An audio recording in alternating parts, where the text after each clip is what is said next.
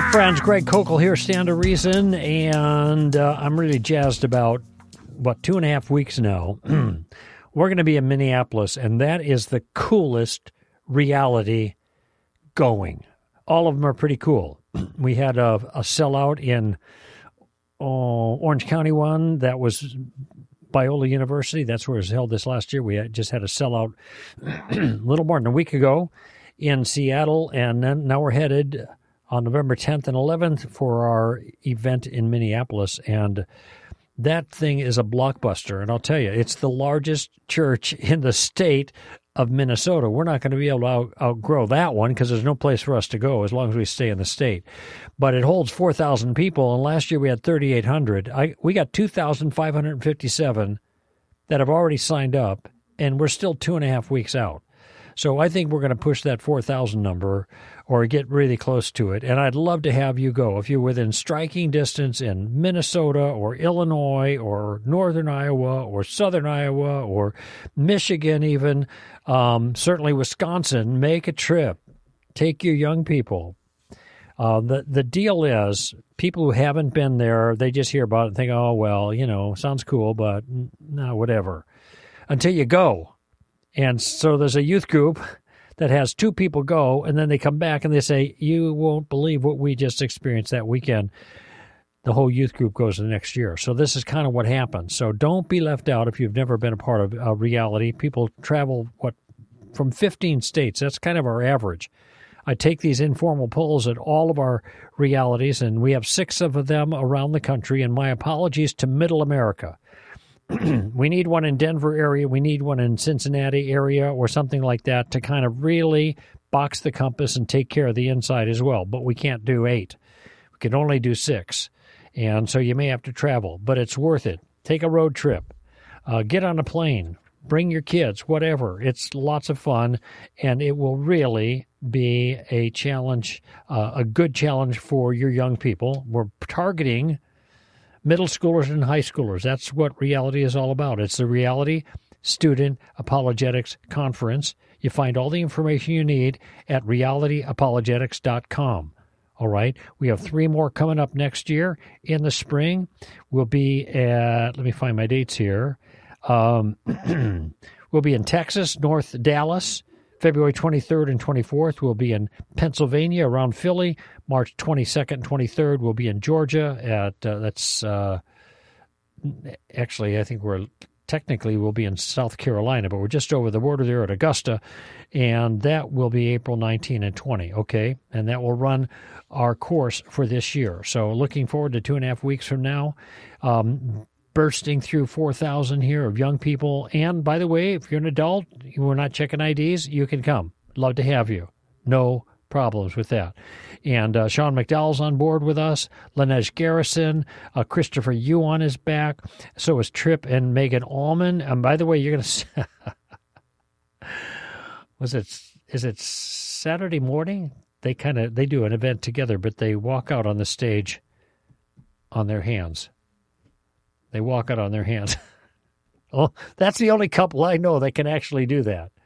And very, very cool. And then they do the event together. They do their talk together. Anyway, realityapologetics.com. Also want to mention here, just as we start off the show, John Noyes will be speaking at Heart of the Canyons Church in Newhall, California, Wednesday, November 1st at 7 p.m. Okay, so that's midweek, November 1st, a week and a half from now or so. And, or is it? Maybe that's a week from tomorrow. It's a week from tomorrow as I speak. Okay. Heart of the Canyons, Canyon Country here in Los Angeles area, 7 p.m. And I will be speaking next weekend at the Thinking About Faith Apologetics Conference. That's in Bothell, Washington, Bothell. I'll be there Friday. I'll be there Saturday. I'll be there Sunday, November 3rd through 5th. So I got a lot of work that weekend. Glad to do it, though. And if you can make it out there, that's a little bit north of Seattle proper. I'll love to see you. You can go to str.org/events if you want to find all the skinny on where the different speakers are at. I want to speak to something here that I mentioned a few weeks ago in light of a question that came up in the air. And I can't remember if this was an open mic call or somebody called about it. Do you remember, Amy? I don't know. Maybe an open mic call. Okay, so, okay.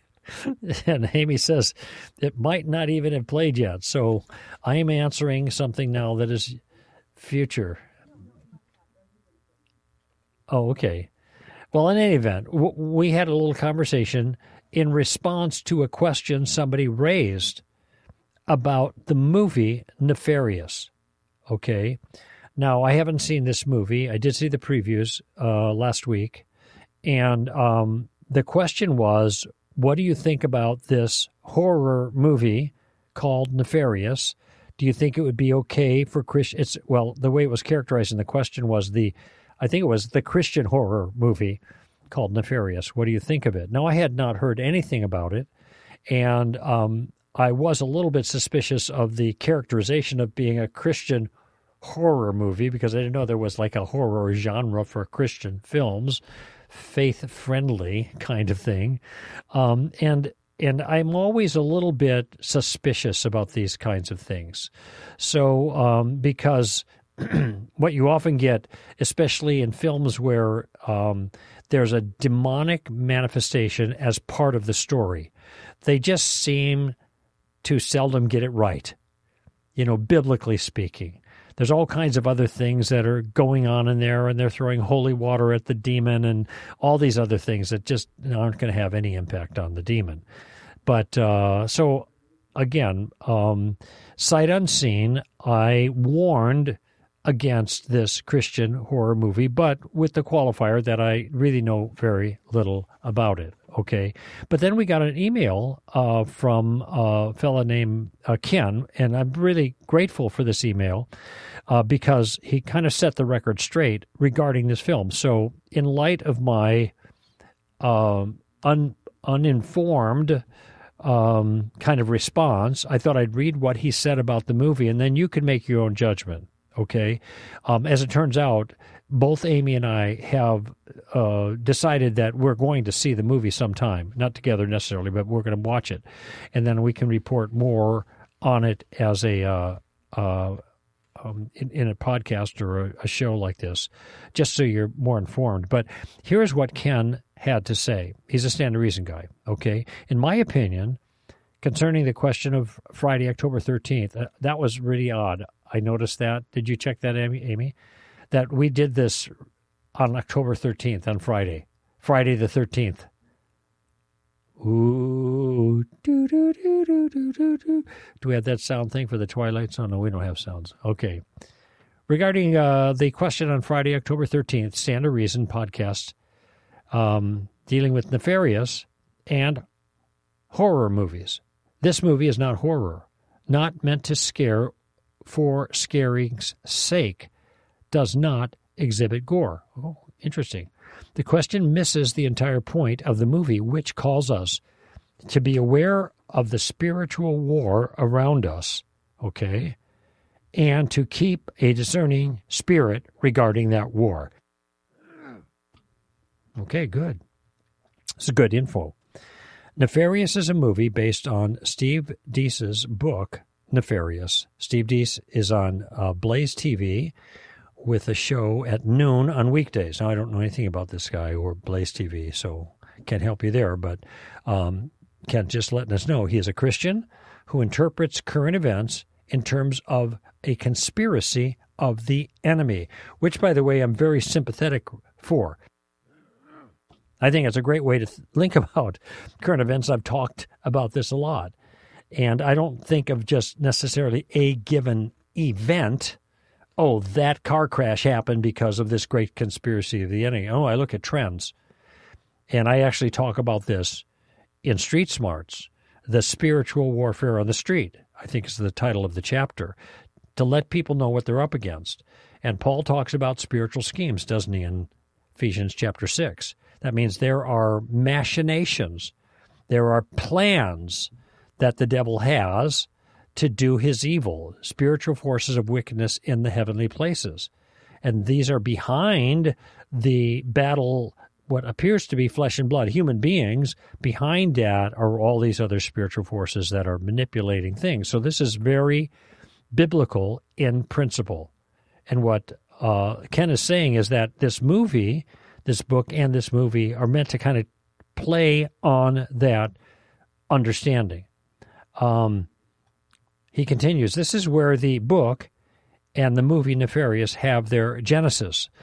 A man has been inhabited by a demon, excuse me, who is set to be electrocuted. So the man has a capital punishment sentence on his head, and an atheist psychologist is named to interview this convicted criminal to verify his sanity.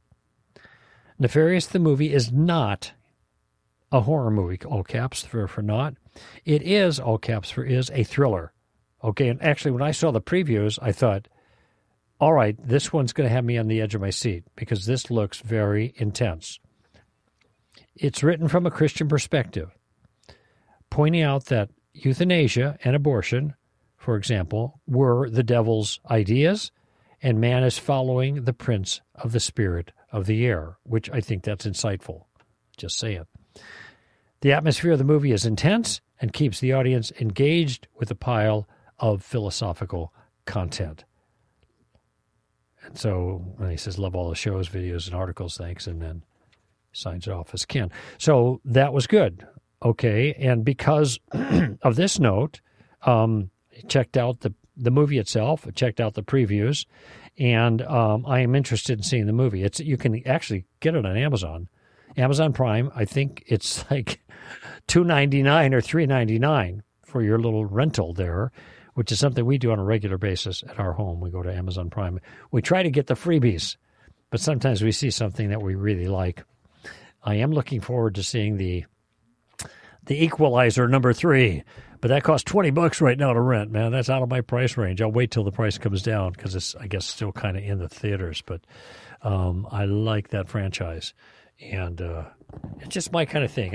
I like it. I call it like the Jason Bourne type storyline, where there's this guy with his incredible capabilities, and he's not, showboating or anything, but if anyone pushes him around, look out, you messed with the wrong guy. Okay, and that's kind of what we see in Denzel Washington's character in this other movie series called The Equalizer. So, by the way, it used to be a TV show that I kind of liked many, many years ago, and now it's a new show with, let's see, what's her name? A black tough guy gal. What's her name? I just got it in the end of the tip of my tongue. Anyway, I don't like the idea at all. I've never seen one, and I just can't see a woman playing this role. It just doesn't work for me. So, Princess... whatever. I don't even think I got her name right. And nobody's helped me out here on the other side. Nobody knows. Okay. But that's not a part for a girl. Sorry. Or female. Sorry. My opinion. In any event, I was asked a question today. We got a bunch of callers on. I want to get to your calls in just a moment. But I was standing in our office, and I just happened to be gazing at a picture, and actually it's like a certificate that has my picture in it, and it's the certificate of my, what do you call it, launching as the president of Stand to Reason. So in May 1st, 1993, we launched Stand to Reason with this meeting, and then it took us, a year to kind of get everything going, get our legal work together and whatever, and see if this thing's going to hunt, all right, and whether I'm going to go leave my position at Hope Chapel at Hermosa Beach, and Melinda Penner then came up into my position part-time, and then also into Stand to Reason another part-time. So we kind of had this amalgam of work projects going until I was finally commissioned in the fall of '94. And there was the laying on of hands and the kind of the certificate or the commemoration there with the picture of people laying hands on me at Hope Chapel at Hermosa Beach. I was just thinking about it, in all the years, the 30 years that have passed since then, and all the things that God has done, which really, genuinely, are a complete surprise to me. I had no expectation whatsoever of this. And one of my teammates asked me at the time, and earlier today, when I'm looking at the picture and just kind of reflecting on it, they said, what would you do differently? If you knew then what you know now, what would you do differently? And I had to think about this for a long time because I have talked on this show about regrets. And when I hear people say, man, I've lived a full life, I have no regrets, I cannot relate to that at all. How can a person live a whole life and not have regrets? Not look back in their life and see things that were stupid that they did, or foolish that they did, or hurtful or harmful or destructive to themselves or others that they did, and they wouldn't want to undo that. I can think of a host of things in my life that if I had to do those things over again, I would do them very differently. Okay? And not because of, harm that came to me, but I think that harm that came to other people as a result of the decisions that I made or the way that I acted. And but the life sketch aside, when it comes to Stand to Reason as an organization and the broad strokes of decisions I've made in places, what we pursued and how we pursued it these last 30 years, my impulse was pretty much to say I don't think I'd change anything.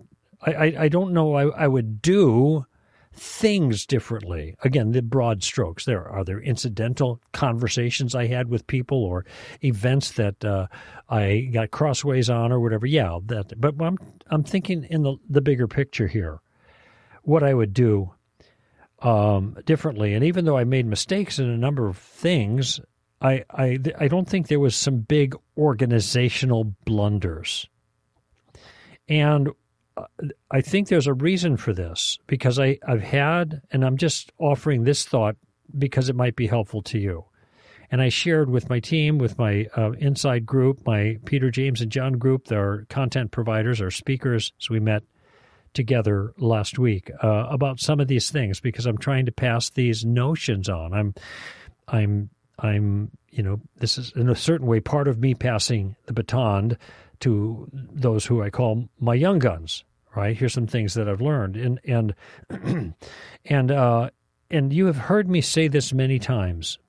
But I'm just going to say it again because it turns out to have been at the heart of our philosophy of ministry for all these 30 years, even when it didn't congeal in my mind as such. I realized as I look back, this was it. And the first part of that is bloom where you're planted. And the second part of that is be a student of your craft. And so what my life has been for 50 years, really, and particularly the last 30 with Stand to Reason, has just been an attempt not to build an empire, not to build an organization, not to build a name. Instead, it was to have an impact by being faithful with whatever God had given me at that moment. I wasn't long looking. And Melinda and I talked about this for many times. We're not visionaries. Now, some people might take exception with that, and that's all right. But it isn't the way we saw ourselves. Like, we're looking out into the future, and we're thinking, what could be? What could be? And we never thought about that. We thought, what is the need at the moment that we can speak to and be faithful to with the gifts that we have? That was it. And in the way we were doing it, we were trying to get better at it. We were trying to be a student of our craft. And now I'm speaking more largely the whole team at Stand to Reason. Can we get better at what we do, whether it's communication or writing or graphics or, busy work or managing information, whatever it happened to be? Let's get better at it. Let's do it well. Let's put our heart and our soul into it. Let's get her done. Kyle can tell you that's a phrase I use a lot here. He gives me about 10 boxes of books. He said, hey, can you sign these? I said, oh, let's get her done. We just sit down and nail it. All right. Well, not we, because I'm the one who's doing all the work. And all Kyle does is carry the boxes, which I appreciate. But it's just get her done. And when I wrote the letter that you'll be getting in December, those of you who receive our stuff, and by the way, if you don't receive our monthly stuff, you really need to, because we put it out there. There's no charge. It's for you to help you to grow as a follower of Christ in the midst of this crazy culture. Every other month, it's a solid ground. Alternating months, it's a mentoring letter. And then there's a couple of odds and ends that you get here and there. But it's all for that same purpose, to nurture you, to build you, to strengthen you, to make you into a better ambassador for Christ. Anyway, we just kind of did some stuff for the end of year, and I was talking about Cal Ripken. Now, some of you don't know who this guy is, but Cal Ripken is a famous baseball player, and he's famous because he always showed up. 2,632 games in a row. It's a record. All right? He suited up, and he got on the field, and he did his job. And I think of Stand to Reason like that. I think of Stand to Reason as not trying to hit home runs, but rather showing up every day and hitting singles and doubles and singles and doubles. All right. And those base hits add up over time. Now, it's a clever little analogy, I guess, but I'm not trying to be clever. I actually think this communicates in a very clear sense what has made the biggest difference for us at Stand to Reason over the years. And this is key. It's over the years. We were about 10 years or so into Stand to Reason, and Frank Beckwith used to say, well, you guys are the best kept secret in the country. I can't believe what you are producing and what you're doing and your shows and blah, blah, blah, this, that, and the other thing, but people don't know who you are. Now, some of you might be surprised to think now 30 years into the project that could be the case, but it was. We were a small operation out of Southern California. We had good communicators. We did what we could, where we could. I had done some work with Focus of the Family. I'd written a book, Tactics. I actually wrote a piece on abortion even before that, precious unborn human persons, and then all the things that we did on the radio and commentaries and the website and all that other stuff. But still, we were just kind of putting along. And so we had a board meeting, and we talked about that. Frank says we need to be better known, which I was all game for that. But how do we do that? And one way people do that is they do something really bad, and then the whole world finds out about it. They become a household word for a couple of weeks or months, and then they disappear. We don't want that. So we decided maybe we'll spend some time, we'll spend some money, and get an agency that can do some PR for us, and I would be on the point as a representative for that. So we put it into the budget, we hired an agency, and then they started arranging interviews. I remember one interview that I had with, I think it was Newsweek, or maybe U.S. News and World Report.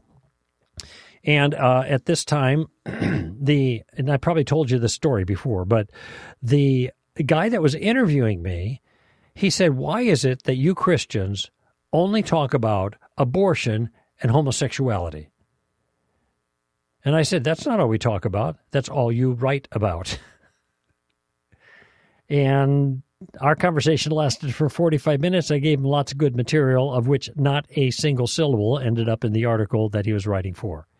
Why? Not the narrative he was looking for. Okay. And then I get more interviews, but it did seem that they always wanted to talk to me about those two issues. And I felt like we're wasting our time. We're wasting our money. Okay, let's just can this crowd, and this strategy is not working is the point, and let's just move on with what we have been doing. Okay, then about 6 or 7 or 8 years later, after a period of time had passed, and Stand to Reason as an organization began to mature, as we got a larger foothold, so to speak, in our community, as our influence began to spread, not just nationally but internationally as well, as all these things began to happen, we must have been 20 years or maybe a little bit more into Stand to Reason. And we had a board meeting. And I went back to the board and I said, remember when we talked about that? Were your best kept secret? And we tried to figure out a way so we wouldn't be so secret. Remember that time? Well, guess what? And this was an observation as I looked around. We weren't the best kept secret anymore. We weren't a secret. Over that time of plodding along and building brick by brick, God had built something significant. And we were reaching out in a very effective way in lots of venues. By this time, I think Reality, which we used to be called Rethink, had already started up, and this was a way of passing the baton to the next generation. And all of these things were really flowing. And I had a new book called The Story of Reality, and later the 10th anniversary. And all of these things contributed to the momentum. But notice it was never one big thing. It was just, as I mentioned a moment ago, brick by brick, or to go back to my originally analog singles and doubles, singles and doubles, singles and doubles. And that's what I told him. Look, we're in a great place now, but it's because of singles and doubles, not home runs. The greatest home run hitters, they were all strikeout kings. They hit a lot of home runs, and they fanned a lot, too. And I didn't want to take that chance. I just wanted to lay it down day by day, day by day. That was our work ethic. First ones to the event, last ones to leave. That's the way it is for us, okay? We're just going to show up every single day. We're going to be the Cal Ripkens. And I'm not suggesting other people in our fraternity are different. I'm just saying this is the way we have been, and this is what has made the difference. Now, there's an application here for you. And I don't have the story, I don't have Street Smarts here in front of me, but the very last chapter I do talk about this. Because I want to be an encouragement to those Christians who find themselves in a circumstance where they are swimming upstream with the culture and maybe with friends and family and feel like they're not making much of a difference. And they don't know that the things that they've been saying or doing or whatever are ever going to bear any fruit. And, of course, we don't know that's the case. We cannot see that. This is when I offer the account of my encounter with the young lady Adrian Thatcher in 1973 in the summer. Before I was a Christian, that small, short encounter, after which I never saw her again in my life, really set the stage, a trajectory for me as a Christian because of things that eventuated from that. Again, I won't go in detail on that, the last chapter of Street Smarts. But she doesn't know how God used that encounter to influence even you who are listening right now. Because the trajectory that she influenced has led me to this spot in my life right now. And apart from that influence, the trajectory would have been different, period. I know that. Now, it doesn't mean God wouldn't have used me. But as it turns out, God did use her. And he can be using others as well. But what was she doing? She was just laying it down for one guy. Not a big audience. One guy on a bus. Talking to him, the non-Christian, long-haired, wet-haired, I'd just been body surfing in Santa Monica Beach, guy who is making conversation with her on the bus. Yet God used it for incredible things. And that's the deal. That's the way it works. That's why singles and doubles are enough. And in fact, part of what I said to my team was I don't want them to want to hit grand slams. I don't want them to want that. What I want them to do, and again, I'm not telling them anything new, so it isn't like they're not doing this. It's just my steady input. What I want them to do is take what's in front of them and do a great job with it. Whatever it is that you're given. And as the Proverbs says, you find a man skilled in his work, and he will stand before kings. You find a man skilled in his work, and he will stand before kings. The goal is not to stand before kings. The goal is the work, to do it with skill, and especially as a follower of Jesus and in the presence of our audience of one, capital O-N-E, to do it faithfully. Singles and doubles, singles and doubles. Blooming where you're planted, being a student of your craft. And by the way, just a qualification here. This is not a recipe for greatness. It is a recipe for faithfulness. It is not a recipe for greatness. I'm not telling you, here's how to be great in your spiritual enterprise by at least one certain standard. Okay? Whether you're doing a ministry and it's going to expand, or you got some work and you want it to be big, or you've got a project, you want to sell a lot or speak a lot or have these big audiences, I don't know about that, and I'm not giving you a recipe for that. I don't want you to seek greatness. If you can handle it, God will give it to you. If you can handle it.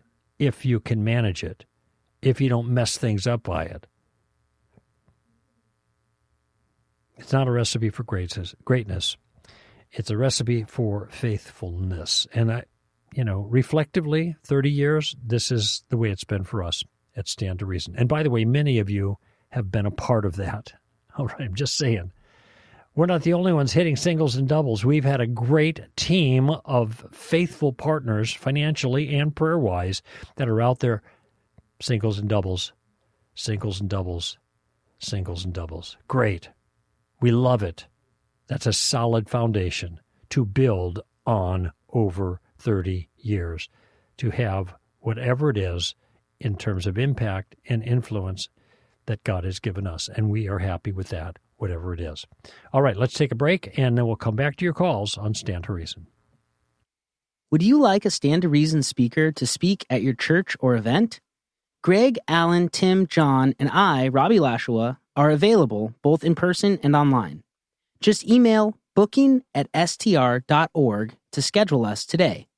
We can address a wide array of topics, from bioethics, gender issues in science, to theology, philosophy, and how to respond to other worldviews, all from a biblical perspective.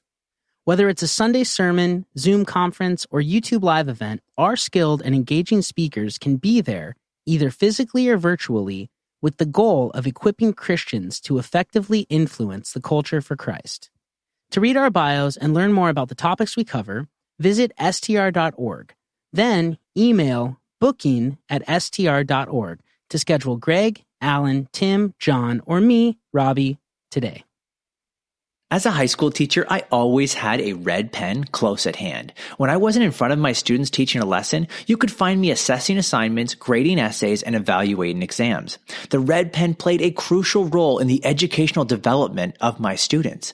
With it, I questioned their assumptions, exposed their errors, and challenged them to think critically. You see, a good teacher doesn't merely tell his students that they're wrong. A good teacher shows his students why they're wrong so they don't make the same mistakes twice.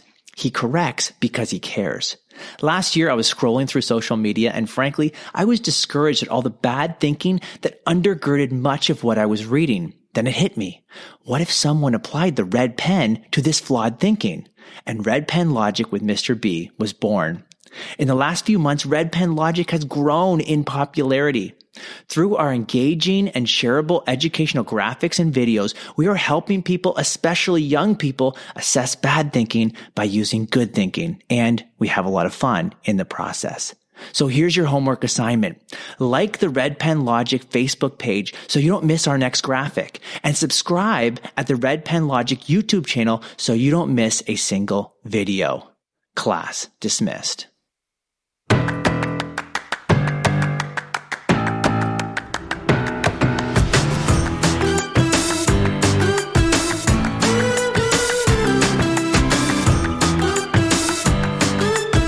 Plenty of callers on board. Wow. I always like that. Okay, let's go to Vancouver, BC. Daniel, welcome to Stand to Reason. Hi, Greg. How are you? Good. I'm doing fine. Thank you.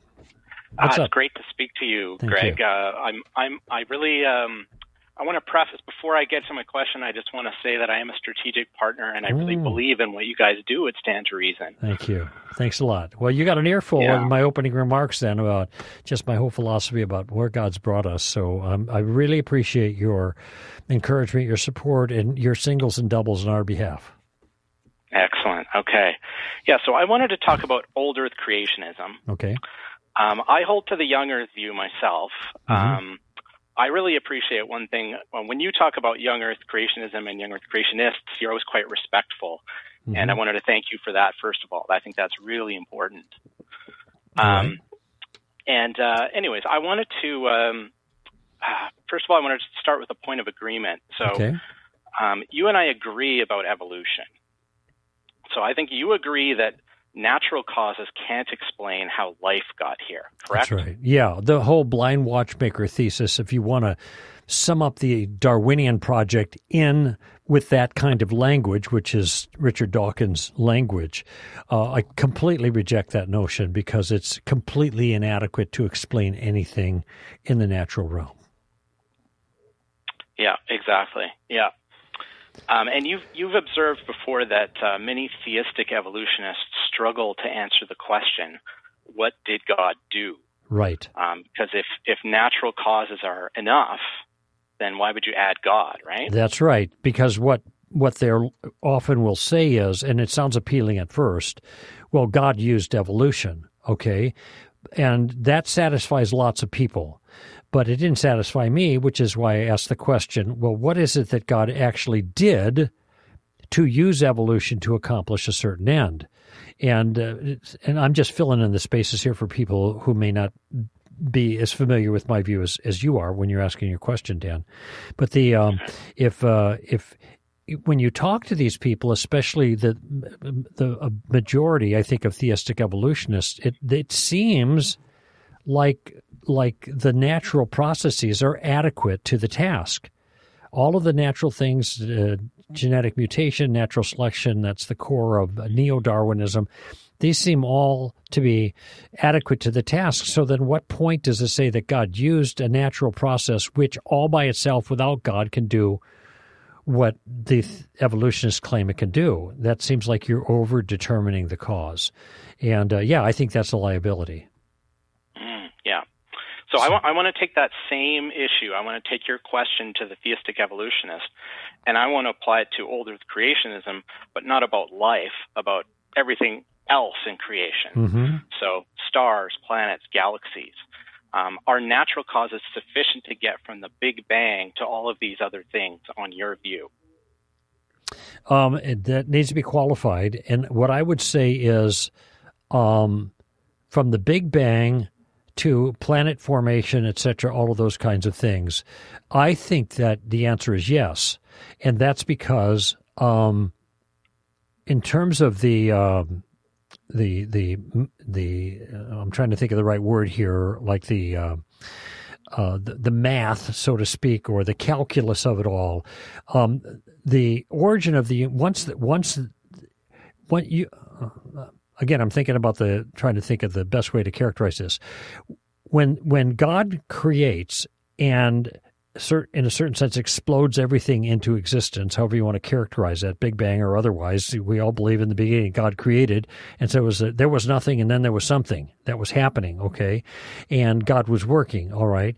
But to me, it makes perfect sense for him to set the initial conditions of the Big Bang in such a way that all of the other physical consequences of star formation and planet formation, everything else that happens over a long period of time could happen. It's just a sophisticated series of dominoes falling. It's all a physicalistic event until you get to a certain point. And I don't see any reason why that can't happen, because in a certain sense, that's not very complicated. All right, but when you get to the origin and here's where you have singularities. So the first singularity is the origin of everything. In the beginning, God created, Big Bang, however you want to call it. Then you got the origin of life. Now, this is a situation where new information has to be added into the cosmos in order for inanimate chemicals to become animate. To go from dead stuff to living stuff, you have to have that, I think, is a singularity where God has to intervene and put in new information. Okay. Now, there are a lot of evolutionists who don't think that. They think you can go from Big Bang all the way to biological evolution, and it's all dominoes falling. But that just is not the case. That's called fully gifted creation in that view. And they think that if God has to intervene at some other point and put in more information, that shows that God didn't do it right to begin with. But I don't see that as a liability at all. I think that God created the environment for life, and then he created life, okay? And at every stage where there is novelty that show up in the biological world, you have to have new information. You have to have new biological information. And none of that is going to come about through any naturalistic process. I'm completely convinced of that. So there are all kinds of points where God intervenes, and I'm just thinking of these now, Daniel, as I'm taking general points. I can't tell you what that looks like. I can't say at this point, at this time, then he did this kind of thing. All I'm saying is, whenever you have biological novelty, as opposed to the kind of variation that you can get within any particular kind that exists, okay? Just through what might be called microevolution, just changes that are really inconsequential to biological development on a big scale. If you want biological development on a big scale, you need new information. And in order to get that information, you're not going to get it by any naturalistic process. This is absolutely clear, and therefore God is going to have to intervene. So there could be lots and lots of times where God, and I mean there would be lots and lots of times when God would, through special acts of creation, be adding information into the genome, the biological genome of living things in order to move things forward. So I think that's required. I think you also have another kind of singularity with the beginning of consciousness. Okay. Now, I don't mean male human consciousness. I mean just any animal consciousness, because consciousness is not physical. And so consciousness has to be a separate kind of enterprise. Physical processes cannot produce consciousness. I'm also convinced of that. And then you have another Big Bang with the origin of human beings. I'm just using another singularity, if you will, and because humans are unique. And so God creates something different than all the other living beings. He creates our original parents made in his image that are then the adults or the parents of all the human progeny that follow. And because they fall before they reproduced, all the human progeny are fallen because they reproduce after their own kind. So there's a mouthful.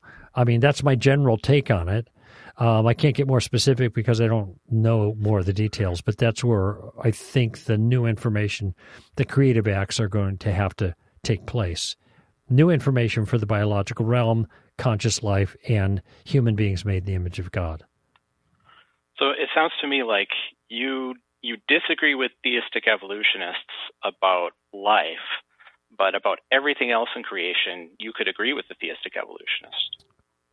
Well, no, because the theistic evolutionist thinks that every single stage of change from one biological form to another over time, if you think about descent with modification, that also can be done through the naturalistic process of mutation and natural selection. And I deny that. So, I don't think it is possible.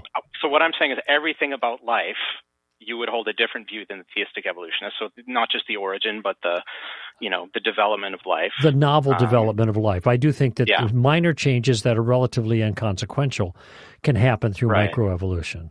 Right. So you would disagree on some pretty heavy points, as would I, with the theistic evolutionists. But when it comes to, stars and planets and things like that, you're very much in agreement. God sets up initial conditions. He lets it run for billions of years, and then these things kind of form themselves. Yeah, the dominoes fall. I don't see any reason why that's not possible. I think in the biological realm it is not possible because of what we know. Then it becomes so we're actually talking about two different things. One is, physical possibility, And I think that is possible with the so-called evolution of the solar system, or rather the universe, but not the evolution of life. Okay, and then the question is, well, what actually took place? So it seems to me, I'm pretty convinced that the universe is very, very old, and that it developed over a period of time according to a certain pattern, like the dominoes falling. And this seems to be very well documented how this took place. So I don't have any problem with that. I don't think it creates any problem for me with theologically either. Well, I mean, I guess my question then would be, what do you mean when you say that God created the earth, for example? What does that actually mean on your view? Well, if I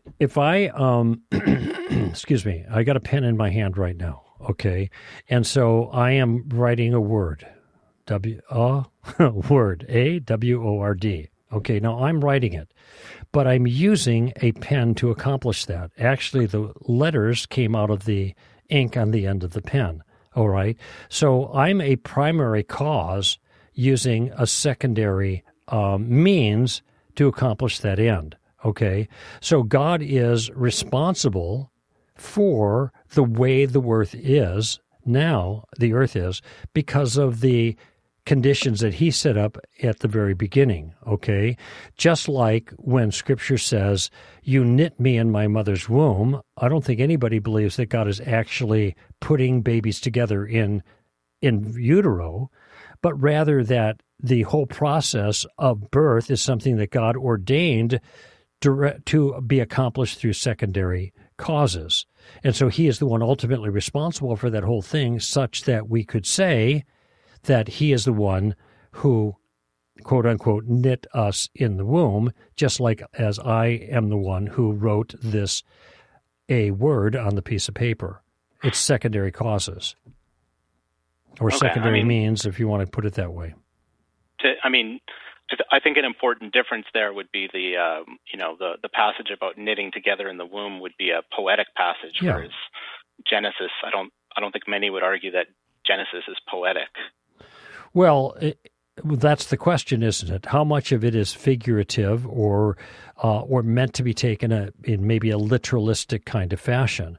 And I think both ways of understanding it, literalistically, if you're using the word day to refer to a solar day, which would be a 24-hour day, or, of course, there are other uses of day. It could be daytime. That's another way that the word is used. A lot depends on how those words are meant to be understood in the passage. Okay? So I guess the answer to that is yes. It kind of depends. I don't actually. Let me back up, because you made the comparison. You said this is poetry. I don't know exactly how to characterize. I wouldn't characterize Genesis 1 as poetry, but I wouldn't characterize it as a straightforward history either, for a number of reasons. And so because that raises those questions in mind, and also because there's external evidence that I think can help inform our hermeneutic as to what the nature of the cosmos is actually like, I don't prefer that young Earth way of understanding the text. Yep. Okay, fair enough. So what do you think about methodological naturalism then? Because obviously you've criticized the use of that with regards to evolution, the origin of life and all these sorts of things, but are you in fact applying methodological naturalism to all the non-living parts of the universe? I have to think about that. Usually that is a phrase that's used to apply to the biological realm. In other words, we have to, in our methodology, we have to move forward as if naturalism is true. But that's not my view.